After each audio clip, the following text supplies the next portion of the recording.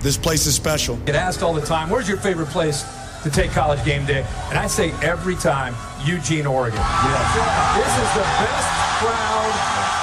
Honestly, it's 6 in the morning here. Yeah. It's dark. It's raining. They don't care. These fans right here, pound for pound, are as good as any college football fans in the country. This program is staged to compete and to win championships. Oregon is going to be in the championship game. Can you believe the magical season this has become? When we watch this film, does our effort beat theirs? Here's Bo Nix. Guns it! Touchdown, Oregon! Been making deposits. Time to cash a check. Sound at Austin, which is deafening for an Oregon 15-point win. Chip Kelly still does not have a win against his former school, and we say farewell. Man, it feels great to be a Duck. Welcome to the QB11 Show, presented by Scoop Duck, with Doug, Andrew, and J-Hop. Here are the guys with the latest scoop.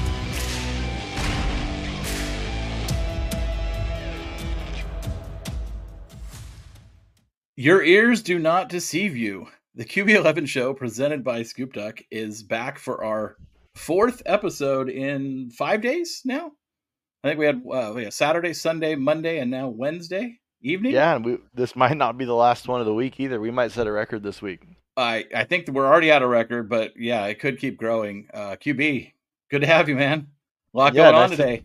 Lot going on today. Well, I wouldn't even say just today, but over the last couple of days. But I think that like a lot of things kind of came to a head. And again, we had kind of speculated on the last episode that just given like, again, I think Josh Pate said it perfectly, right? Like the ease in which Dan Lanning signed that contract, I think was a very big indicator of like the feeling. And again, I don't think it's even a feeling. Like I think there's been obviously some indications from the Big Ten, obviously, is what we're talking about, to Oregon, that we're going to be a member here in probably the next couple of weeks. And that's what I think was the impetus for that big extension, as well as talking about the additional investment that's going to be coming, because we're about to have a much more valuable media rights deal. Yeah, I mean, and I think what Pate said is absolutely right, but I also look at it from the other side too, right? Oregon was also like super eager to sign that contract, which puts them on the hook for at a minimum $50 million. So from both standpoint of Dan Lanning and Oregon, it seems to portend, and we kind of talked about the quotes that we read, from the administration and whatnot, and Dan as well. We didn't talk about this, but on Monday in his press conference in Oregon's media day, he made a comment along the lines of, "There's more coming, just watch." I don't know, it's paraphrasing, but something along those lines. So there's, I recorded, it's crazy because, I recorded that podcast that I put out I put it out on Saturday. I recorded it late Friday night, after Colorado left. And I was kind of like, well, I think we're still stuck in the pack. It almost feels like the entire world has changed in 5 days from an Oregon conference realignment perspective. Yeah, and I think if this is to play out the way that I think we both anticipate it's going to play out at this point, as it seems that a lot more scuttles coming now out of Arizona State and Utah, that their boards are going to be meeting, and it sounds like, as we kind of all expected in the longer term, the 4 corner schools are going to end up in the Big 12. And so yeah, go ahead. Go ahead. I was going to say, let's maybe reset the board a little bit and kind of talk about what's happened over the last few days, and then why don't what you take us through, because you're Rayman with this stuff. Yeah, so obviously we talked about what happened with Colorado last week, and that the big thing that came out over the weekend was Arizona basically said, we want to see real numbers, no more talk, no more games. We want to see an actual offer sheet that we could sign with real terms of what this media deal will be. So the Pac-12 set up a conference call with their presidents for Tuesday morning, yesterday, as we record this. And early, it was like 7 a.m. or 8 a.m. or some really early in the morning. And all the information that started leaking out through yesterday was basically the parameters of that deal it was a Apple deal, fully Apple. So either all streaming or the potential that was undefined for Apple to potentially sell some games to TV networks, right? But primarily it would be almost all streaming. some undefined amount of games may end up on networks, and the deal somewhere between $20 and $25 million a year. That number was very reported in different places very differently. There was a lot of incentives built in. So if you sold a lot of Apple subscriptions, that maybe you'd get higher up on that number, and you could get to a number approaching the Big 12 in a super optimistic, never going to happen, best case scenario. And so I think what quickly happened coming out of that meeting is, everyone started looking for the exit door, right?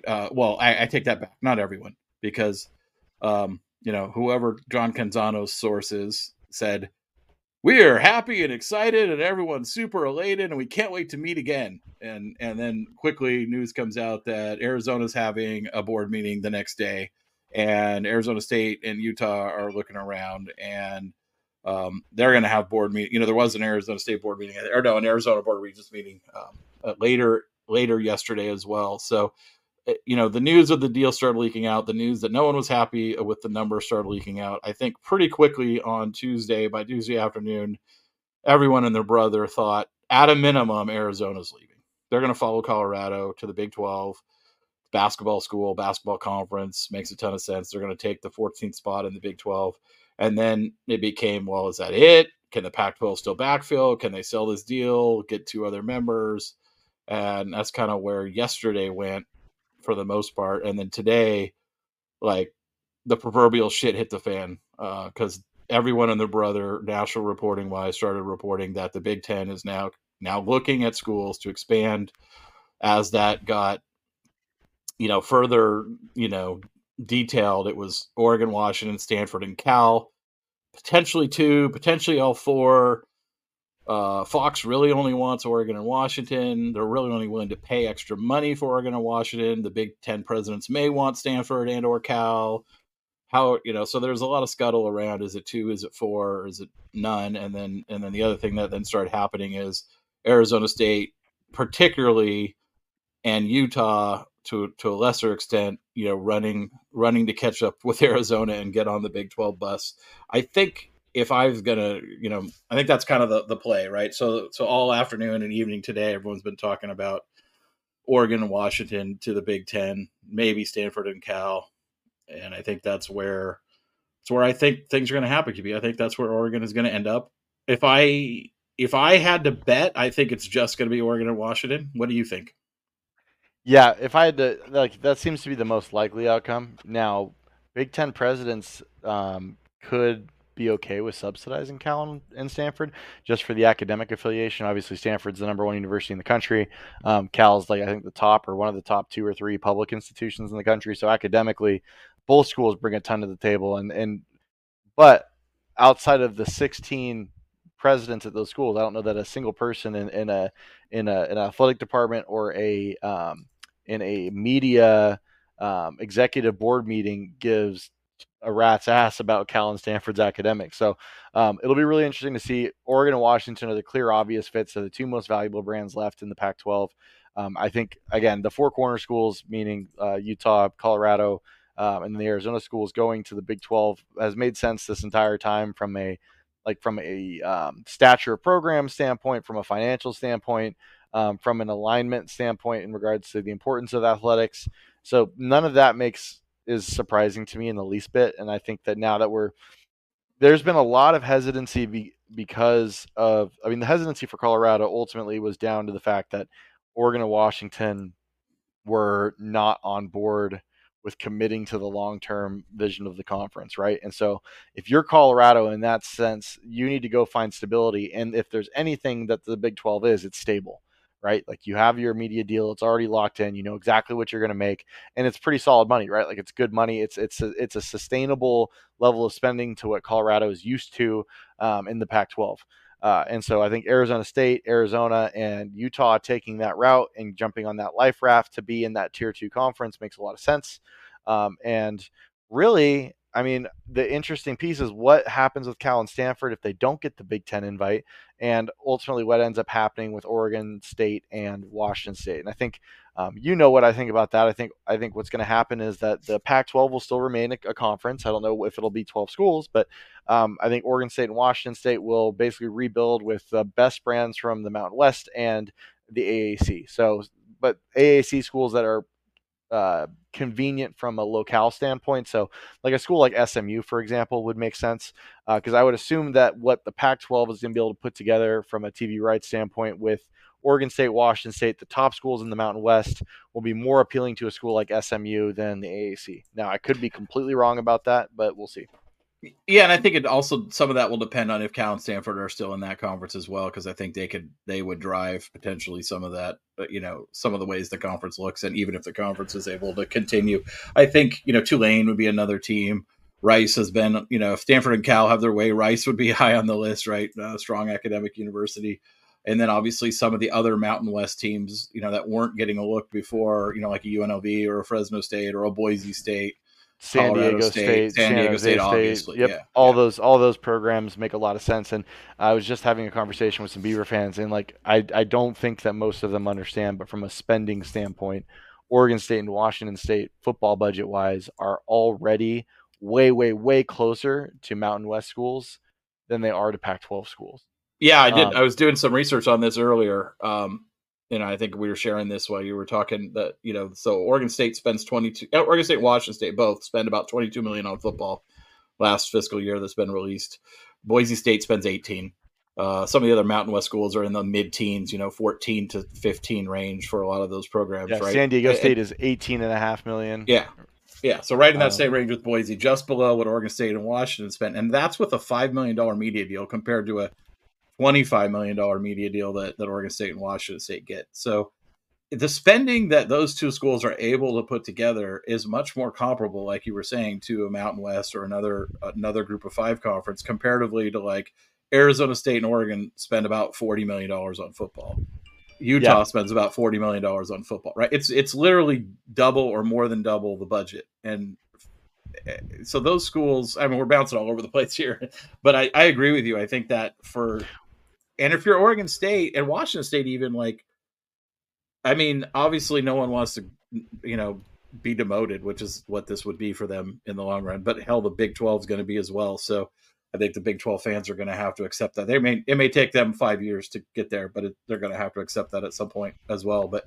But the reality is like, okay, you're now in a situation where you can actually compete on the field and financially with your peers in your conference instead of being, 50% behind everyone else, right? I mean, that's a league Oregon State could be a dominant team in. 100%, especially if they're able to maintain Jonathan Smith, right? Now, I think that's going to be more difficult to do given the discrepancy in revenues now, because he's a pretty damn good coach. And like a school like Northwestern to me is like a perfect fit for someone like Jonathan Smith, right? Like, but is he willing to leave his alma mater? The financials, though, are going to be really tough to deal with if you're Jonathan Smith, because a school like Northwestern can throw generational life-changing money at you, $8 to $10 million a year to come coach for them, whereas Oregon State is going to probably have to make some cuts in regards to coaching budget, right? So it's going to be interesting. I think that Oregon State's going to be in a prime position to be really successful. I actually don't think – I think Oregon State fans will be bummed out in the short term. In the longer term, though, I think that viewership, that really loyal viewership that Oregon State does have, I'm not saying it's large, but I think that they'll stay, and I think that they'll be a lot happier with the way that they compete at that level. And so those loyal Beaver fans, I think, will still go Phil Reeser. And I actually think that they'll have better attendance now that they're playing against more from against a peer group that makes more sense for them. Yeah, I mean, I totally agree. Going back to what you were saying about the four corners, it's Utah. I don't think they've wanted to go to the Big 12. I think they've been holding out against going to the Big 12 more than anyone. They've really found a home that they love in the Pac-12. They've obviously been successful here. They want to be in. I think they, more than anyone else in this conference, has probably been fighting to keep the Pac-12 alive. But I do think, obviously, at this point, the writing's on the wall, and they've got to take care of themselves and take that deal. I think the interesting thing coming out of today is, a couple of days ago, I think everyone was believing that there was going to be kind of a series of dominoes where, okay, Colorado left, then Arizona will leave separately, and then we'll see what happens after that. I think right now, Arizona and Arizona State are hooked because they have the same border regions. It's not like Oregon, right? It's more like UCLA and Cal. Arizona and Arizona State have the same border regions, and they're all part of the same university system. And I think what they're going to do now is say we're a package deal. We're going to hitch those two together to make sure they both get in, because there's been some scuttle around, is the Big 12 willing to go to 16? Are they even financially able to go to 16? All the word is that the ESPN pro rata agreement with the Big 12 was to give equal shares to 4 additional schools, which would take them to 16. But the Fox side of that there is no guarantee, and what Fox has previously said is we're willing to fund 2 additions, but not 4. And so I think that may be changing now, right? Because if Fox has a bigger plan, that they're pulling the puppet strings on both the Big 10 and the Big 12, then they may be willing to fund Utah and Arizona State because it helps them also accomplish what they want to do by bringing Oregon and Washington to the Big 10. So, but I think that Arizona and Arizona State are also going to hitch their wagons together to say, if you want one of us, you have to take both of us. I don't know how much leverage they have, but that's the play they're going to make. And I think the Big 12 probably wants that too, because I think Brett Yormark and them want to make a big splash and bring all 3, Arizona State, and Utah in together and kind of have one big triumphant, here's our 16. Yeah, I don't disagree with you at all. I think that's what's going to end up happening. Cal and Stanford will be interesting to monitor. I think the outcomes for the other schools are pretty obvious at this point, barring any last-second shockers, right? Yeah, I mean, I think with the Cal and Stanford, going back to Cal and Stanford and Fox, some of the rumors out there today on Twitter, and I can't remember. It's hard. You read so much, so off the top of my head, I can't remember what's been reported by whom and whether it was by, one of the trusted national writers that, or one of the more maybe not untrusted, but less reliable internet rumors. But the rumor was that Fox would agree to give the Big 10 more money for Oregon and Washington, not a full share, right? Oregon and Washington would have to come in at some sort of partial share, somewhere at a low end of 50%, maybe just 50 to 75% range to start. But that Fox would fund that, so it wouldn't come out of the pocket of the other Big 10 schools. But they were only willing to do that for Oregon and Washington, and they were not willing to fund Cal and Stanford for obvious reasons. So if that's true, then the Big 10 presidents, I mean, if they're looking at it purely from a financial standpoint, then they'll take Oregon and Washington and call it good. If they're looking at it from we're the Big 10 and we want Stanford and Cal or one of them because of academics and the reputation and the research and all of those things, then they would have to fund those schools out of their own pockets or find a TV partner that will, right? And I don't know that partner exists, although I don't know the numbers. You know the TV slots better than me. I think if it's just Oregon and Washington, just to prep yourself, Oregon fans, like you're going to be playing, and I guess Washington fans, if you guys are listening, we're going to be playing a lot of 7:00 kickoffs. Like, at home. I would say, yep, at home, right? So I would say that probably probably 4 of our 6 home games are going to be 7:00 kicks. Yeah, because if Fox is funding this completely, right, what it buys them is the 4th window. Fox has no 4th window content, and they haven't previously wanted it. But if the 4th window content means that 100% of your games have either Washington, Oregon, UCLA, or USC in them, like that's going to blow whatever ESPN puts on from the Big 12 out of the water. And so that's worth funding, but that's the TV window they have. They can't put Big 10 games on. They have an agreement, right? The Big 10 agreement is Fox gets the big noon, and we're talking about Eastern time, right? So I'll convert to Pacific for our listeners. So Fox has the 9 a.m. game. CBS and NBC cannot televise a Big 10 game at 9 a.m. And then CBS has the 12:30 game for the Big 10, not this year, but in a year from now. But NBC and Fox cannot televise a Big 10 game in that window. That's where Fox will put a Big 12 game. right, in the new world, and that's where ABC will have an ACC. Well, it won't matter because they're not in the network; they're not in the Big Ten contract. NBC will have either Notre Dame there or nothing.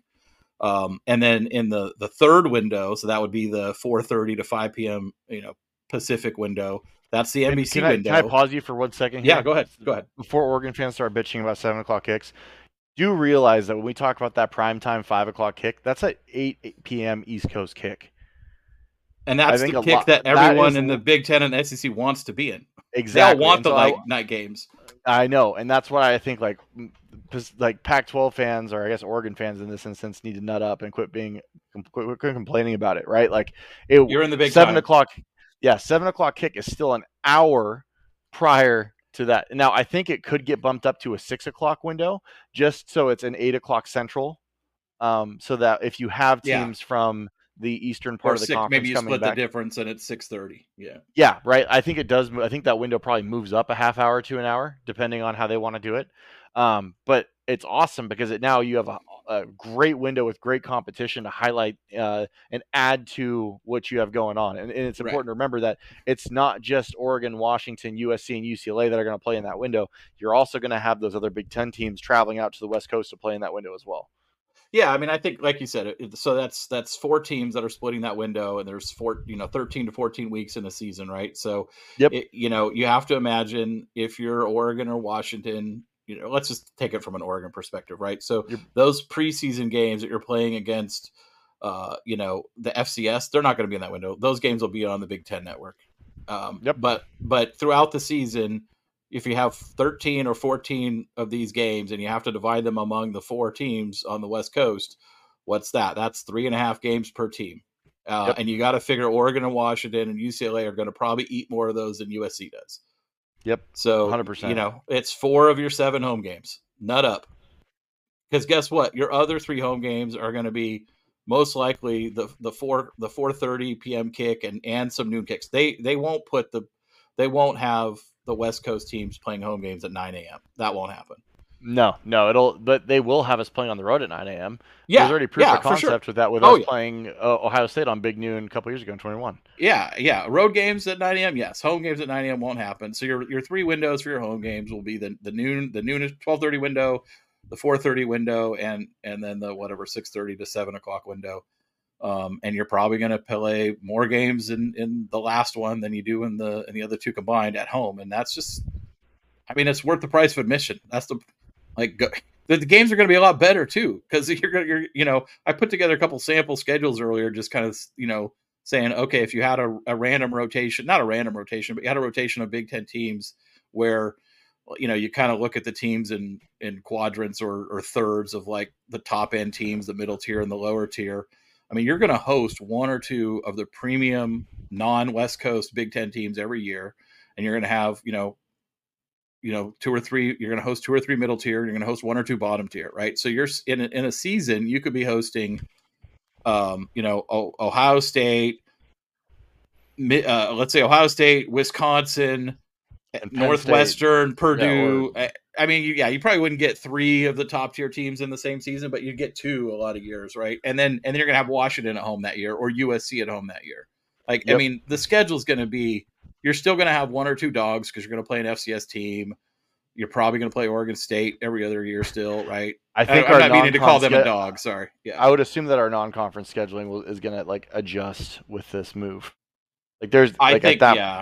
I don't think there's going to be a premium on playing big non-conference games anymore when you play in a league that is as deep as this league is going to be. And I think you're going to see that across the board with both the SEC and the Big Ten over time.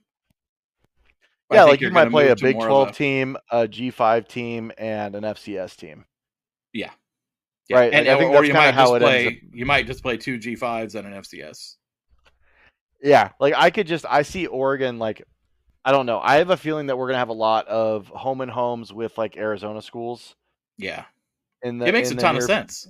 Yeah, 100%. Because actually Washington State, right? Throw them in the loop every once in a while. Yeah, exactly. I think that Oregon with its non-conference scheduling is going to try to first of all, I think Oregon State is going to be a permanent non-conference rival.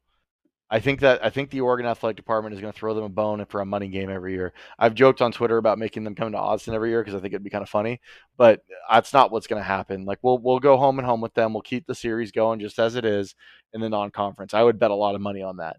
And so really, you're filling 2 slots, one of which will be an FCS, and then whatever you want to do with the 3rd slot. Yep, totally. When this officially gets launched, we'll put out an emergency episode, and I think there's so many angles to approach this move from. This is all assuming that it ends up happening. I don't want to jump the gun too much on this, but when you think of the things that have stalled momentum in the Dan Lanning era at Oregon, like the conference uncertainty is a huge thing. And getting that solidifying yourself in one of the big 2, I think actually elevates Oregon's program another ring. Do you agree with that? I do agree with that. I think that like from a recruiting standpoint, it's been used against us. I know for a fact of at least 2 or 3 kids in last class and 2 or 3 kids in this class that either went to different schools because of the pitch that Oregon is going to get left out and be a Mountain West team or blah, blah, blah from schools like USC or the uncertainty has been used against us by SEC schools or other Big Ten schools. And now, if this is to happen, that uncertainty dies, and with it dies that recruiting tactic. And now you have to beat us straight up, and we actually have something extra to sell. Which, when you think about that, it's like giving a shark a fork and a knife. Can I just circle back on that? Like, what does it say about you and what you're selling as your program if your recruiting pitch is that school is going to get left out? Like, what does that say about, like, what's your pitch? Like, your pitch is really like fear? Yeah. Okay. Yes. I mean, exactly and that's coming from one of the top 5 football programs of all time, who has every built-in advantage under the sun, and that's the pitch. Like, that's pretty pathetic. It's super pathetic, and it's going to be hilarious to watch it blow up in their face, right? Because the second, this gives Coach Lanning the Oregon brand. I mean, there's a lot of things that goes into this, but it gives it a stability and a permanence that has not existed since Lanning has taken over, because almost immediately after he took over, USC and UCLA bolted for the Big Ten. Right.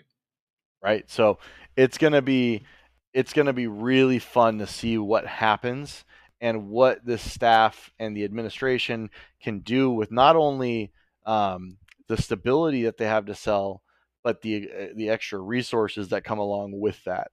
I think we're going to see massive new investments into the football program. I think we're going to see this thing really built out, and with that, it's sustainable too, right? Because it's media money, it's not booster money. I think you're going to see Oregon really elevate another tier as a program. Now, expectations win-loss wise on a season-by-season basis are probably going to have to change a little bit, because this conference is going to be brutal, because everyone is getting paid. Everyone's going to have money and resources, and everyone's going to be really competing at a high level. But what I think we're going to find is that the Oregon brand itself has elevated above so many of the brands that are even in this existing Big Ten. And so from a recruiting standpoint, from a coaching standpoint, like, I'm really excited to see Oregon kind of finally blossom into its final form in the Big Ten, which is ultimately what I'm kind of projecting to happen.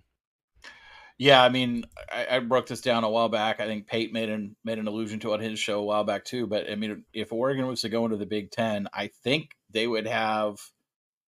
I haven't, 247 hasn't updated their team talent composite this year. But if I go off of a year ago, like, Oregon would have the second most talented roster. It's either second or third behind, definitely behind Ohio State, and I think behind Michigan. Most talent, and they're a little bit ahead of USC right now. Most talented roster in that conference already. Right. And they're consistently, if you look at a 5-year recruiting rankings average, they would consistently be like number 2 or number 3, so from a talent and recruiting standpoint, they are well positioned to compete in that league, from day one and beyond. Obviously, it's a much tougher league. And I said this about Oklahoma particularly, but when they're joining the SEC and their fan base, like, and this is true for the SEC conference for teams at least not named Georgia and Alabama, and it's true for the Big Ten conference for teams not named Ohio State, is like fans in these super conferences are going to have to reset their expectation of what a successful season looks like, right? Like it used to be like if you're a team that's like expecting to compete for a national title, like 10-2 is a disappointing season. In these leagues, 10-2 is going to be a good season, and you're going to get in the playoffs at 10-2. Yep. Yeah, I think that's the thing. Is like again, I think you just you adjust your expectations on a yearly basis down by a win, just because of again the competitive parity that's going to exist in the conference. Yeah. And again, I'm not like I think that we have not seen the best of what Oregon can produce. And I think that again, when you just inject resources and brand stability into the program, like what is that gonna like? What would that manifest? What's that gonna look like? And I'm really, really intrigued to see that come to fruition. I totally agree. I mean, I'm hopefully, I'm not a superstitious person. I hope we're not getting ahead of our skis here with talking about something that hasn't happened yet. I've been knocking on wood this entire time, so we're good. It certainly seems like all signs point toward positive. And I, someone asked me earlier today, what I thought the odds were. And as you know, I wouldn't say I'm pessimistic. I've been on the probably pessimistic side of realistic for the last 6 to 9 months on our chances of getting in the Big Ten. And I don't think I've been secretive about that, but I feel like 80-90%, good right now about this happening. And like you said earlier, I think this is gonna, first of all, this is already like, this didn't just start happening today. This stuff has been happening behind the scenes for what we know for months. I mean, for a year, really. Like this all started when USC and UCLA, and there's been contact between Oregon and Washington and the Big Ten at various points of time for over the last year. I'm sure it's ramped up considerably over the last couple of months, right? There was that report 3 or 4 months ago that these teams were vetted and cleared, and everyone kind of made fun of it because what does that mean? But it means something, right? It means that if the Big Ten wants to act, they don't have to go commission studies. They don't have to go and run numbers and hire a consulting firm to figure out what they're worth. That's all been done. It's literally just, are we ready to act? Fox is willing to fund it. Do you want to go? Yes or no, right? This can happen. This could happen extremely quickly within days. I think more likely, I would say by the end of next week, could happen sooner than that for sure. I think it's going to happen sooner than that. I think that the way that we saw things pick up today, I think that I would not be surprised if there was a vote held before the end of the week on the Big Ten side, and then Oregon and Washington put in their official application the following day. Yeah, no, I mean, the timeline would be similar to what we saw with Colorado, right? There'd be a vote by the conference, and then the school would technically officially ask for the ask to be invited or whatever, ask for acceptance, and then the acceptance would be given, right? So it's all formality at that point, right? Like 100%. By that point, the decision's been made. It's been voted before on. A vote even happens. This is the thing that people who don't like, as people know, I serve on a public board. Anyone who's been on any kind of public board, whether it's an academic one or a governmental one or a corporate one, 100% of the time, people know the outcome of a vote before the vote is held. Well, let me say 99% of the time. There are rare occasions where a vote is held that people don't know the outcome. In situations like this one, it's 100%. A vote isn't held unless people already know what the vote is. And no matter what the vote is, it will be reported as unanimous. That's the other thing that happens. Yep, 100%. Like if there's a dissenter, like there are some rumors today that the only dissenter right now is Wisconsin. Like if QB, I meant to talk to you about that because that's your boys. Yeah, I know. I'm gonna have to make a call. No, I'm kidding. I have no power there. But I think like even if that's the case, like first of all, that's not going to stop anything, and because of that, whoever's at Wisconsin is on the board will ultimately end up voting in favor, just so that they're not the one against the group. So like I don't think you have any issues there, but yeah, I don't want to get too far ahead of our skis. I think we'll have I'm sure that's going to be a 2-hour conversation, Doug. We're going to have to figure out how we're going to structure that if an announcement comes. But keep your eyes out. And as soon as something does come, Doug and I are going to get together and record ASAP. So yeah, I would expect the first dominoes to happen will be those Big 12 dominoes, right? At least Arizona, most likely all three: Arizona State, and Utah to the Big 12. That will probably happen this week. I feel like very confident in saying. I think that's going to happen tomorrow.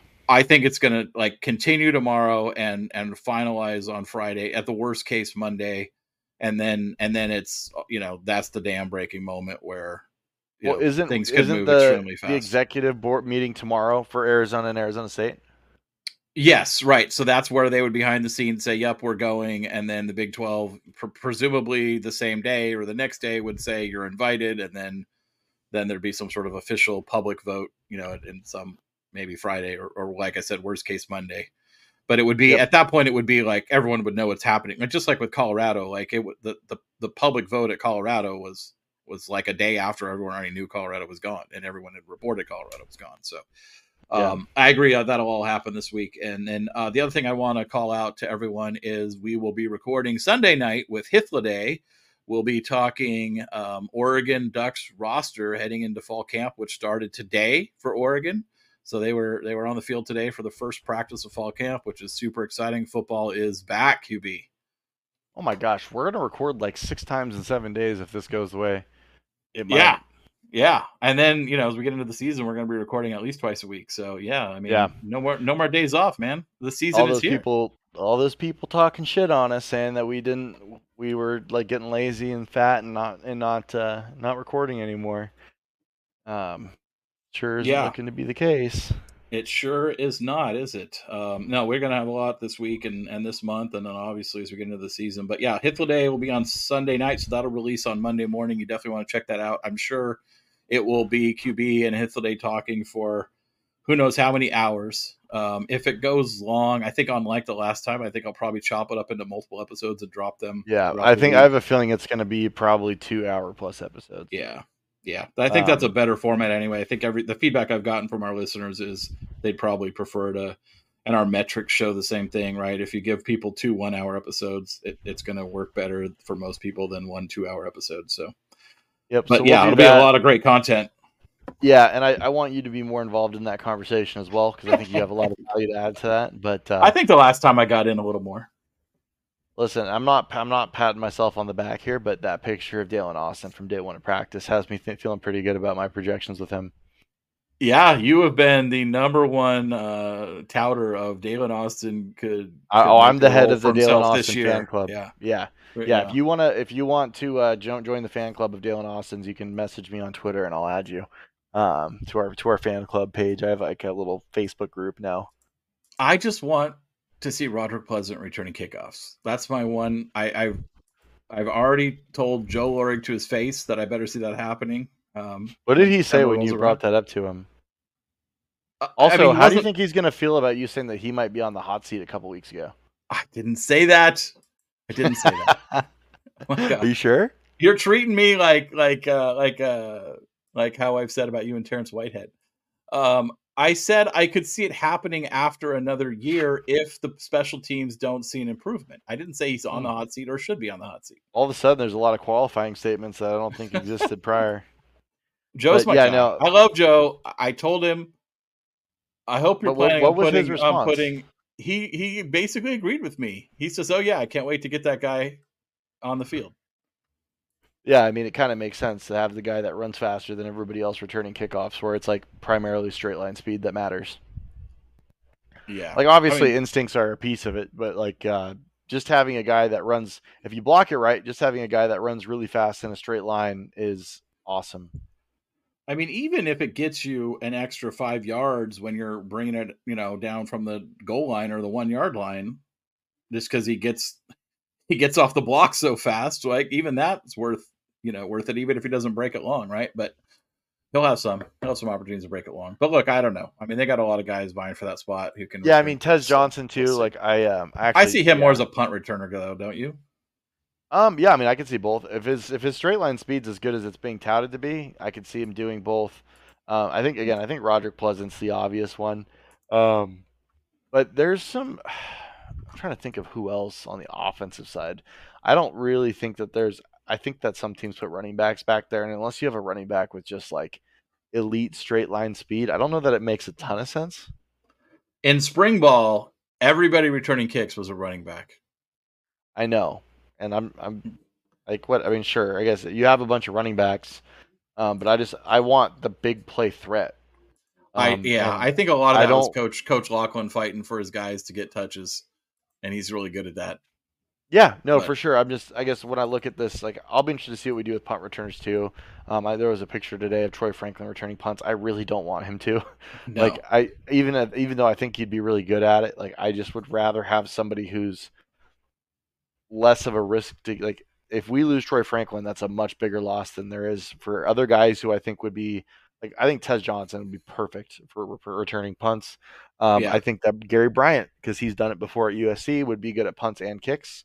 So there's a few guys I think that are available now that obviously weren't on the team last year. I mean, shoot, more than 50% of the team is new. I think we're at 43 new players. Is that the right count, Doug? I don't have, it's around that. I don't have it off the top of my head. I haven't looked at it in a while. So, but yeah, I think you're right in that ballpark. Yeah. So like either way, there's going to be a lot of movement there. And I think that even a guy like Dalen Austin, I'm just saying he was an excellent punt returner in high school. And I think that like that's a skill set that translates really well. Like I remember Javon Holland was a tremendous high school punt returner, and that translated to Oregon, obviously. I mean, think about that Auburn game. He had 2 huge punt returns in that game. And I think about some of the other defensive backs, guys like Cliff Harris, whereas I don't think that like straight line burner speed is nearly as important with punt returners. Braylon Addison is another great example of a fantastic punt returner who didn't have like incredible straight line speed. So I don't know. I think there's a lot of options that don't involve you risking your number one receiver as the punt returner. I completely and wholeheartedly agree with you. I don't want to see. I love Troy. I mean, I would have, if you said Troy Franklin was returning punts as a freshman to give him touches and time on the field, great. But now he's a junior and he's, the number one receiver on the team. He's easily our most valuable player on the outside. And so I just, again, in the same way that I don't like to see starting cornerbacks returning kicks, having your number one receiver returning kicks is just like, that's like breaking kind of a cardinal rule in my book. That's especially when you have other options that are just as good or potentially even better. If you're a team where you don't have a lot of talent and you have this like one just superstar player that's so above and beyond better, yeah, sure, put him out there because what the hell you got to lose. But in Oregon's case, you have equal options at worst. Equal. Yeah, and even if it's not equal, even if it's a slight decrease, I think that like if you're doing like a risk assessment on that, I would rather risk a second string or third string corner or receiver or some type of skill player than, again, your number one guy who has like not just like great college value, but NFL draft aspiration. You know who would disagree with us if he was in here today? Who? James.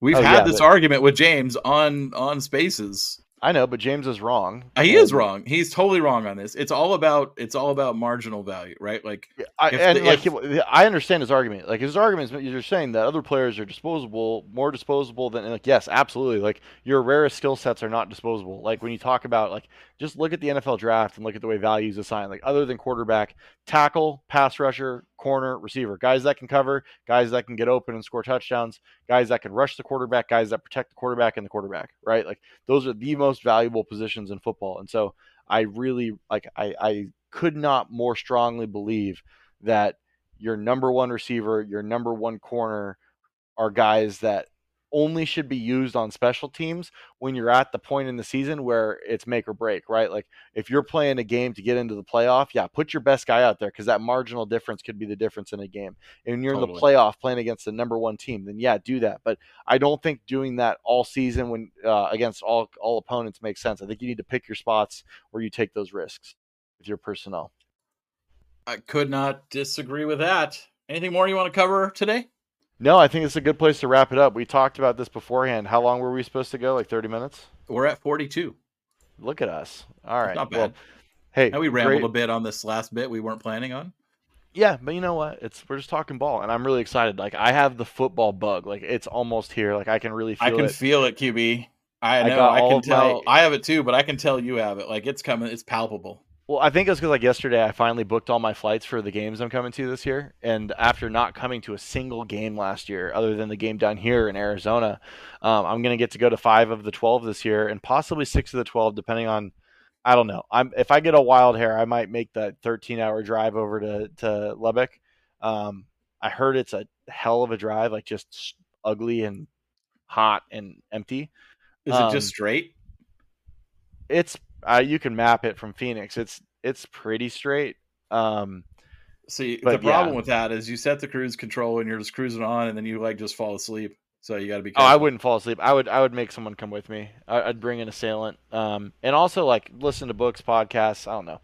Like again, I've got the football bug. Like I'm ready. I think the Big Ten news and the speculation around that, like if that's going to give me a lot of juice through the season and then also into the future. Because again, like if you're Phil Knight, like you got to be so happy because you've been spending all this money, you've been making all this investment into this brand that you love so much, and just knowing that your legacy is cemented with Oregon going to a conference that's going to be a staple of the sport for as long as the sport exists would just be incredible. So, God bless that man. We're very lucky to have him. Yeah, for sure. And I think the other thing, obviously, this getting wrapped up in whatever fashion it gets wrapped up in for the Big 12 and the Big 10, I think is important because I think those conferences and the media partners and the schools, they all want to turn the page to the football season now that camp's here, right? Like none of those entities wants this realignment stuff to drag on into the season. And I would even say I don't think they want it to drag on, past the middle of August. I think they're motivated. Everyone on all sides is motivated to lock this stuff in, announce it, get everyone pumped about it, and then be talking ball. Yeah, I agree. Well, hey, Doug, I think this is a great place to wrap it up. I'm sure we're going to be recording. I mean, shoot, like between the podcast that we're going to do after it gets announced, assuming it gets announced, and the podcasts, plural, with Hithliday, we're going to spend a lot of time talking to each other here over the next couple of days. So I think now is a good place to wrap it up. Thank you, everybody, for listening. Thanks to the new 5-star reviews. Appreciate those. If you want to support the podcast, make sure to subscribe. Doug, where do they do that?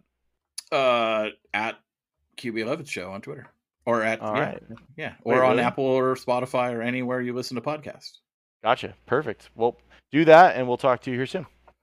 Take care.